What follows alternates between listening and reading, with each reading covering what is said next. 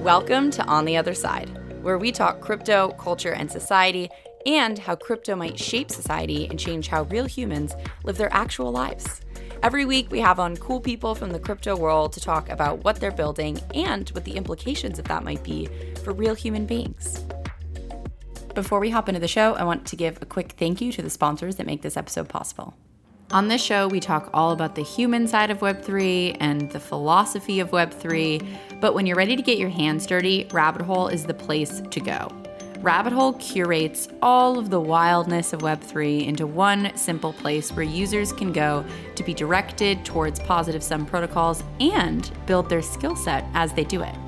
In this episode, we talk about DAOs, and Rabbit Hole has an intro to DAOs skill that guides you through all of the basic tools you need to know in order to be a DAO contributor. You can check it out at rabbithole.gg. Thank you, Rabbit Hole, for sponsoring On the Other Side. All right, let's hop into the show. I am here with Steph, who is one of my favorite people in the space, also the steward of the media team at Seed Club.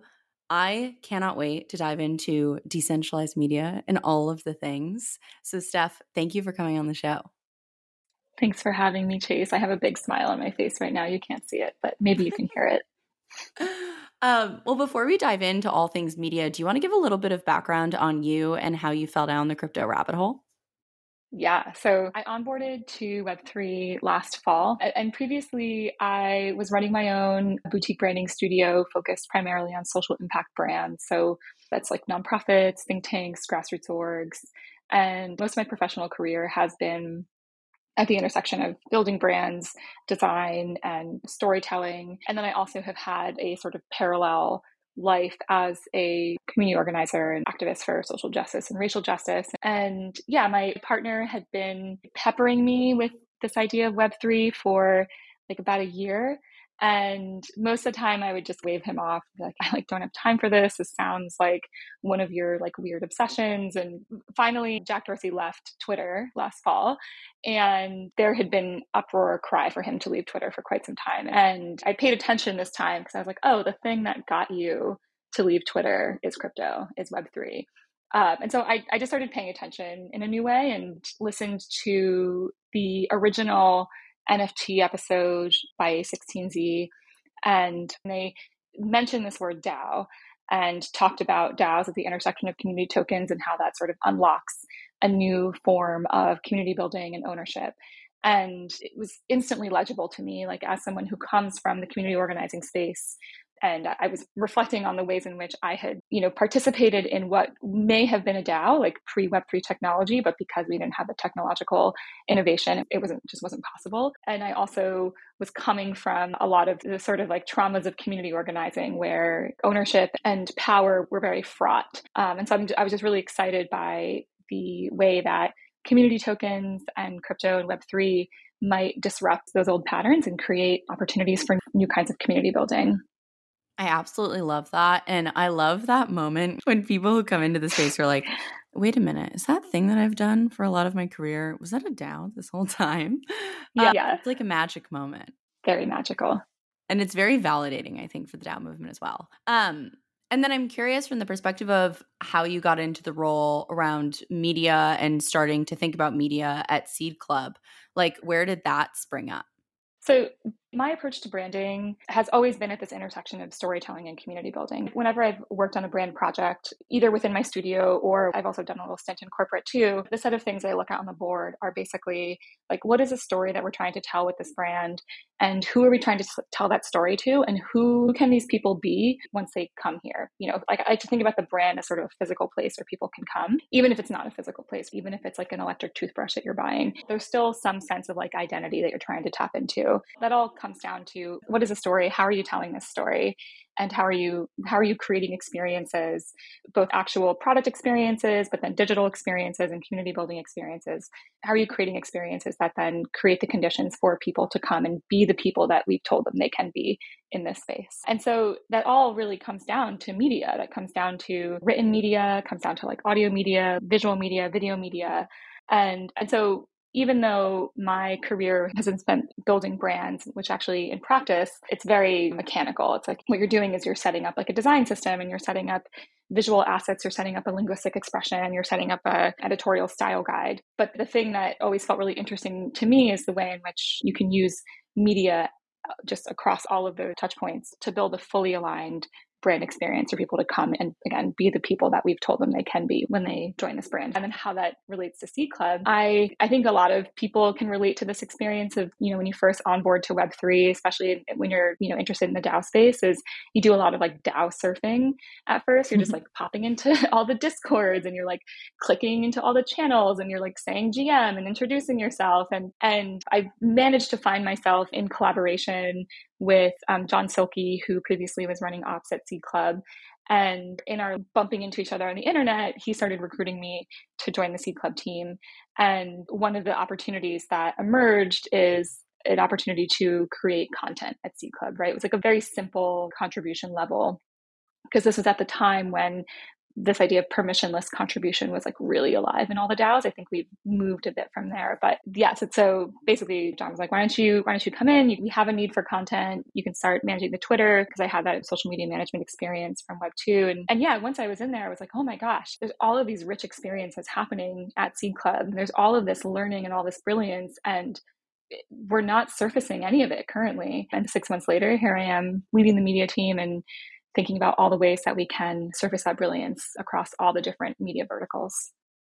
Yeah, I absolutely love that. And you wrote this piece that was called Decentralized Media in Web3 is Not What You Think It Is, which I thought was just really fascinating. And your perspective, I think, from coming from the background that you've come from, and then also the things that you've been doing with Seed Club is just like incredibly fun to unpack. So I want to talk about it. And I've been thinking a lot about this more broadly. So especially as we have like more Web3 social networks that look a little bit skeuomorphic still coming up, it feels like media is like a really interesting piece of this. So you start off this piece by talking about how decentralized media is not decentralized content creation.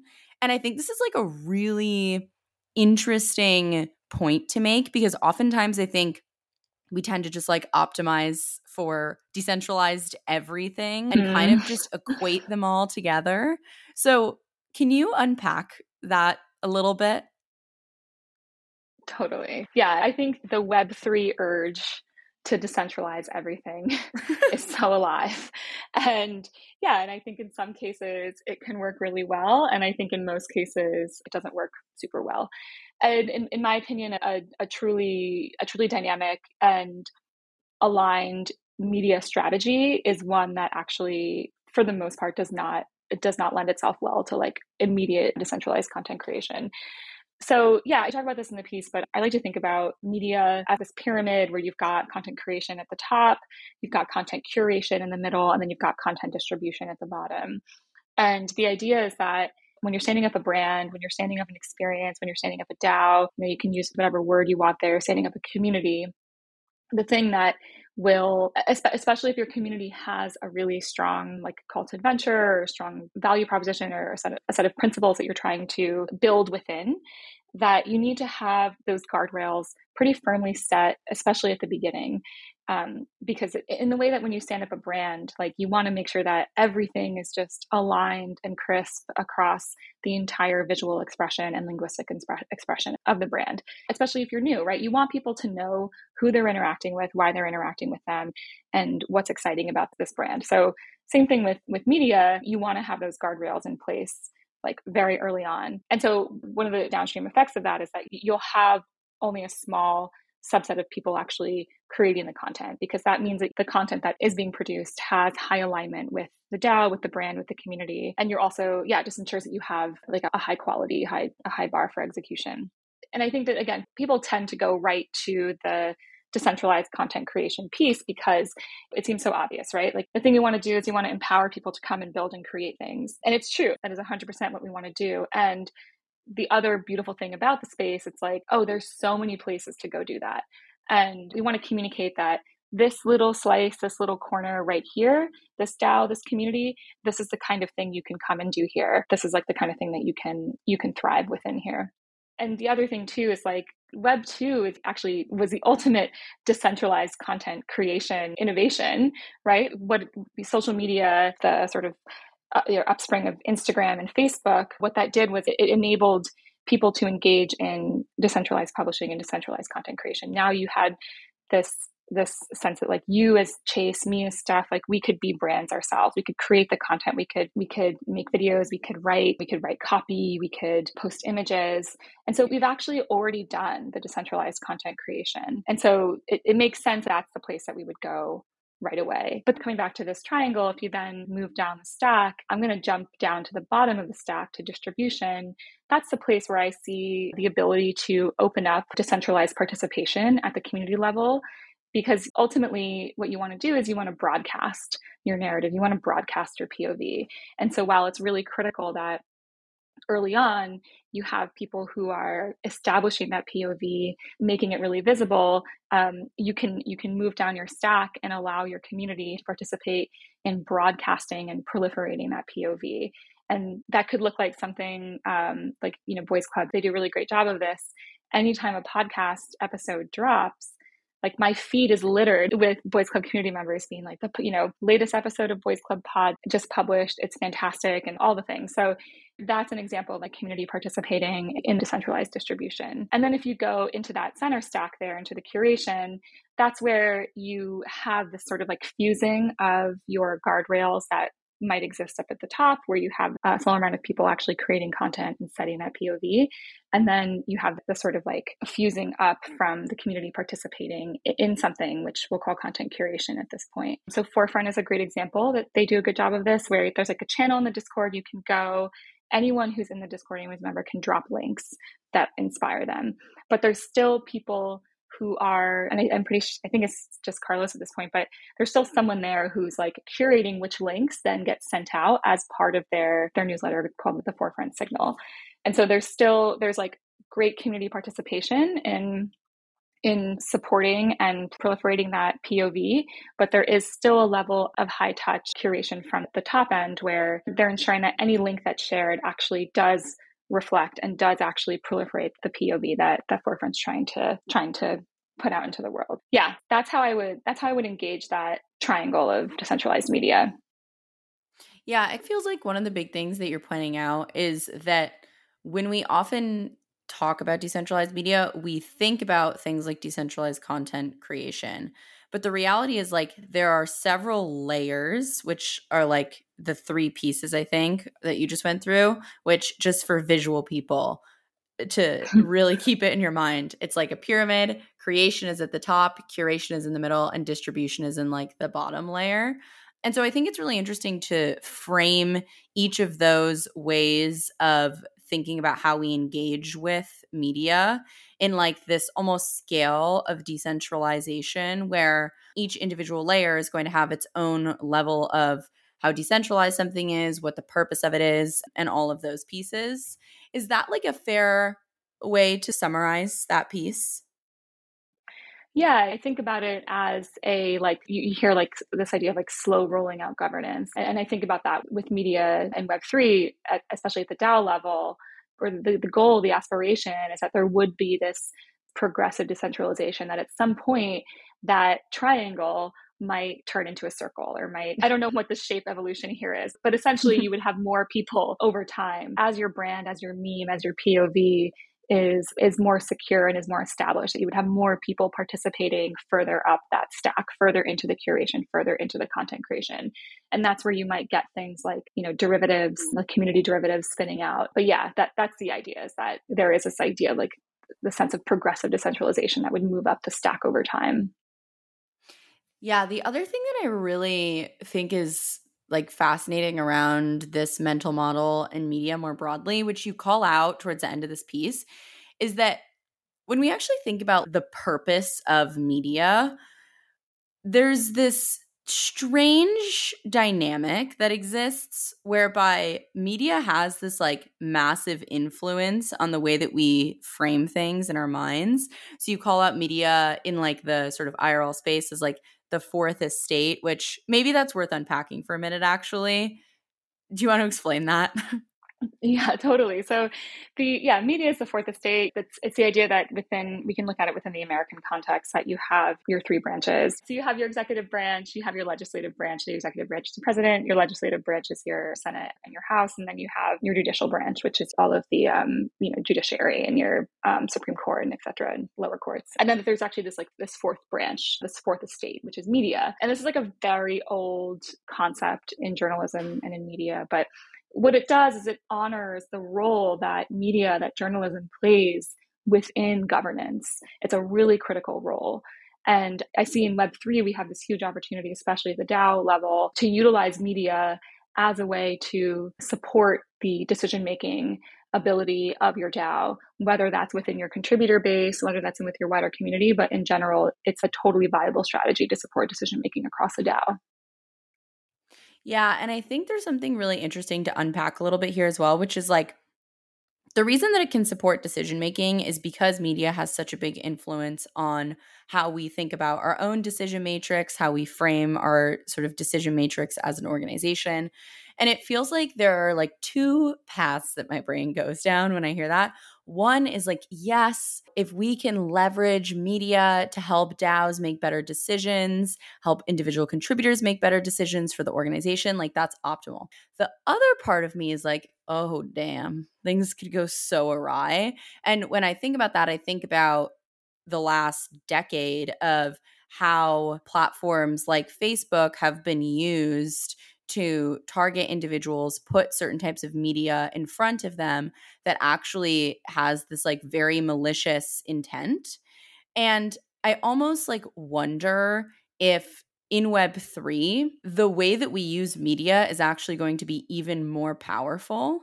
And what I'm thinking when I say that is like, when you think about the way that media has been used and like the sort of history of propaganda and the way that media influences individuals and their decisions, if Web3 is truly to be like the democratic internet and is intended to give people more decision-making power, my concern around media is that there's almost like a larger opportunity to influence people in a way that feels like they're making intentional democratic decisions, but in reality they're like so influenced by the media that they're consuming that it's actually like much less of like a free will type thing. You know what I mean?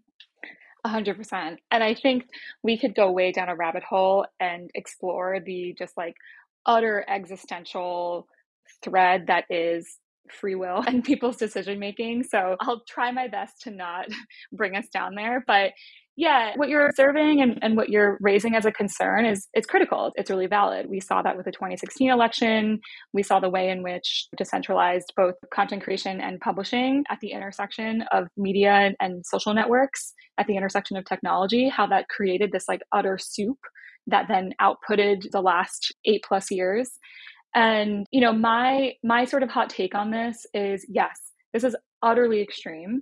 And it's like on the grand spectrum of humans coming together and like creating meaning and governing and living, that this is just an iteration of things that we've seen in memoriam past. So my take on this is that, yes, there is a version where us leaning into this idea that we can use media as a strategy within the DAO to support the body being governed to make the best decision that they can, basically to give them as much context.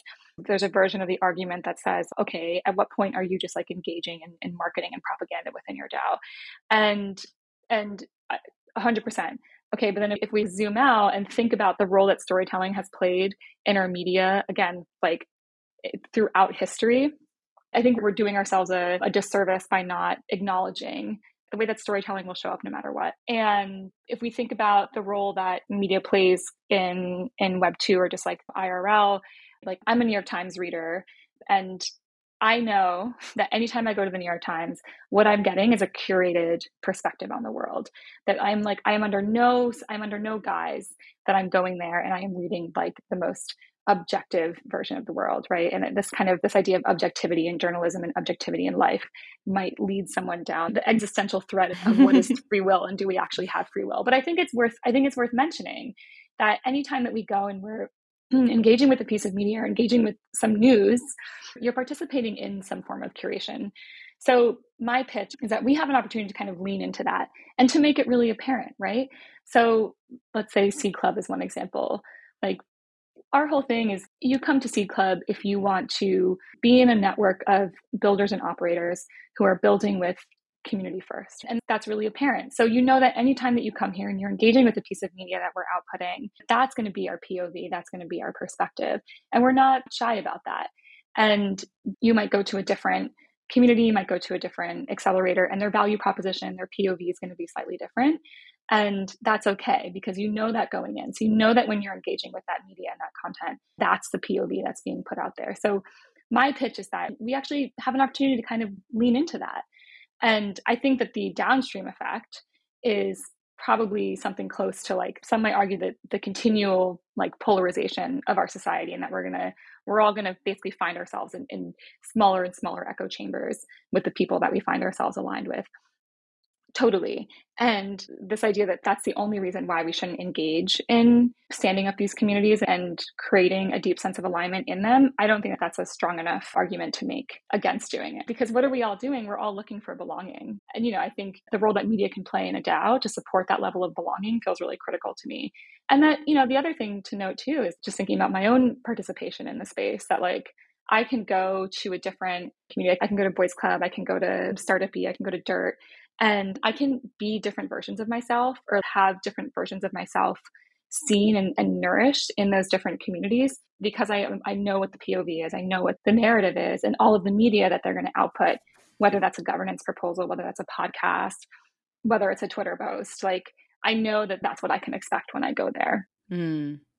Yeah, it almost feels like the key here that you're pointing out is being more conscious and aware of the narratives that we're choosing to adopt, which I think feels really powerful. Like, in the context of at least how I experience media today, I think that oftentimes, especially when we get into like the political polarization in America and that's happening sort of globally in some places, I think one of the things that's so interesting is, like, it almost rarely feels like people are choosing to adopt certain narratives in a weird way. Like, I think your background, your parents' political beliefs, a lot of these things have a pretty big impact on what people believe and the narratives that they choose to see the world through.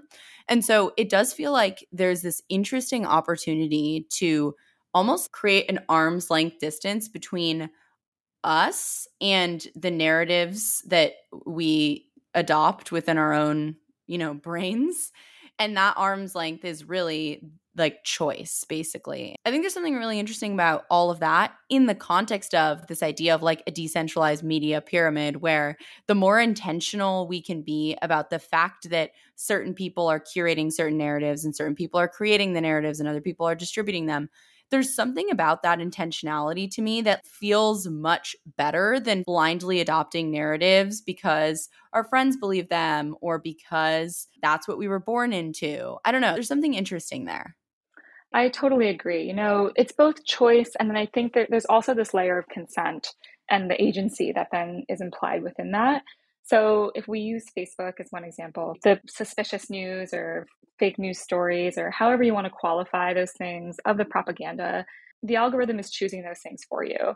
And it's true. It's based on this wild social graph that, you're friends with, your family, your coworkers, the people that you actually have deep community with, your exes. You have this huge wide social graph, and your algorithm is pulling from all these contributors that it's very opaque, and we really don't have that much insight into how it's pulling it, right? But still, these stories, these things show up in your feed, and that has influence on you. And there is a lack of choice and a lack of consent within that. Of course, I have choice and consent to get on the platform, but that is like very minor. So if I'm just going to use Seed Club as an example, we're out here with our POV and our narrative, right? This is what you get. This is what it means to be here. And so when you come into that community, you have an understanding and you have choice, and you've in some ways consented to, this is the media that's provided here. This is the story that we're telling. This is a narrative that we're going to push forward. And I think that's actually, to your point, I think that's a way to create a sense of greater abundance in our lives. That I can go to Seed Club, I can go to Metropolis, I can go to Meta Label, I can go to all of these communities, and I have an understanding of what to expect, what POV is going to be shared with me. Yeah, it kind of makes me think of, like, at a very basic level, you're not going to see club, hopefully, if you don't believe in crypto. Like, period. Like, if you want Exactly.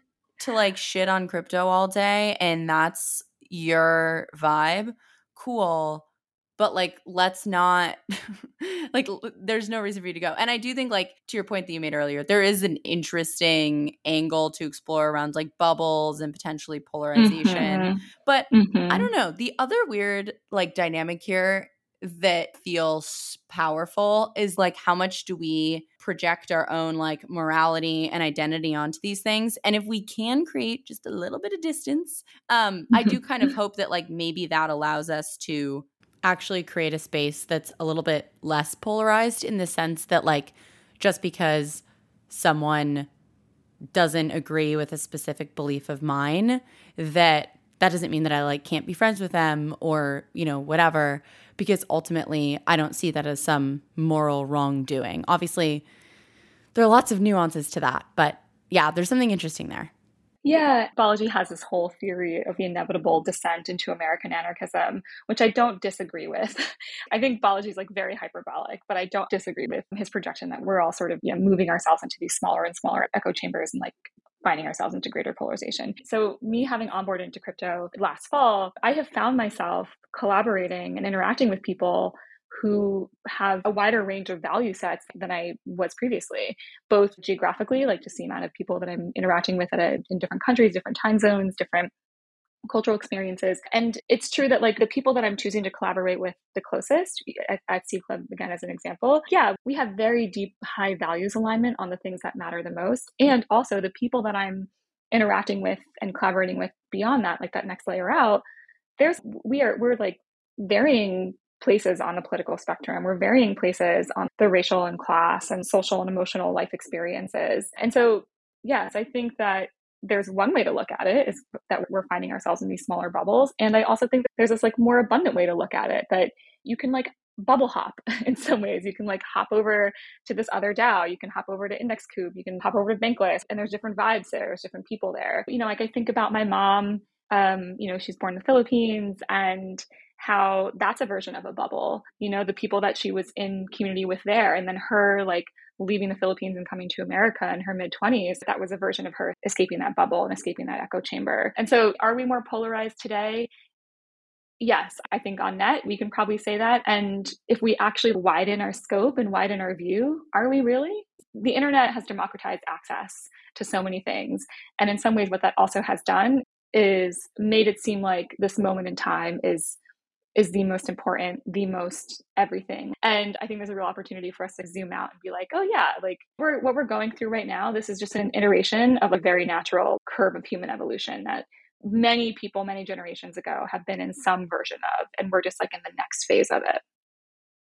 Yeah. And hopefully, if we can actually come to a realization like that, I think there's a really interesting opportunity for media to better reflect some of those like core principles, which kind of, as like we wrap up, this is making me realize one of the cool things about decentralized media and the way that you've been thinking about this like pyramid is that I think we're at a moment where we've acknowledged how big of an impact media has had on us over the last 10 years in the way that we've been able to, at scale, target certain people, influence their views, all this stuff. And it feels like we are, not again to be like dramatic about the exact moment in time that we're in, but it does feel like we're at a moment where we have the opportunity to acknowledge the role of media and also realize that like moving forward, we have the opportunity to use media in a way that serves us instead of allowing us to be sort of the thing that's influenced by media that a small group of people end up being in control of. Totally. And I think that idea of leaning into decentralized media as a way to democratize both participation and then, of course, creation, curation, and distribution, that totally is what feels hella exciting to me about Web3. That like Web2 media, it's like everything is being bought up by holding companies, and there's the ability to participate at all the levels is becoming less and less available. And so in Web3, as we're exploring this design space, I really see a great opportunity for us to lean into the idea that, yeah, we are all, each of us, we're all individual storytellers, both of our own experiences and of the communities that we're a part of. And there's real beauty in that. And there's roles for all of us to play within that stack. And yeah, I think if we can lean into this idea that everything is story, everything is narrative, and that we can create a sense of consent and agency and choice around how we participate in those narratives, is like, it's a beautiful thing. I feel like that's kind of the key to life. I'm not going to lie to you. Like realizing that you just never have an objective truth in the world and that your best bet is to adopt the narratives that feel most helpful to you. To me, that's like a form of, I don't know, self-actualization in a weird way. Oh, 100%. And also the acceptance that like we are constantly evolving. Our narratives are constantly evolving, and that's okay. That means that you're curious and that you're learning and that you're changing. Yeah. And having an immutable record of that might be a little bit funky on the blockchain, but that's a conversation for a whole different day. Here we go. We will have to have a whole other discussion on that. But Steph, this was so wonderful. Where can people find you on the internet, learn more about Seed Club, all of the things? Totally. You can find me on Twitter. I'm at cryptohunny. That's cryptohun3y. And then definitely give us a follow over at Seed Club. We've got some really dope things coming up for this fall. I'm so excited to share. We're at Seed Club HQ. Yes. And we were just talking before we started about some of the curation that's been going on around the newest cohort of Seed Club projects. I was absolutely amazed at the quality of projects, and I cannot wait for this next cohort. I feel like it's going to be like absolutely phenomenal. So definitely worth following. We're stoked. But yeah, thank you so much, Chase, for having me on. This was so fun. It's always fun to chat with you. I feel like I learn something every time. Same. And I'm so glad you came on. Thank you again. If you like what you heard, please make sure to rate and subscribe to the podcast. I always forget to do this for podcasts I like, but it's actually super useful. Also, if anything resonated with you or if you want to continue the conversation, hit me up on Twitter. I'm at Chaser Chapman. I absolutely love talking about these things. Thanks again for listening.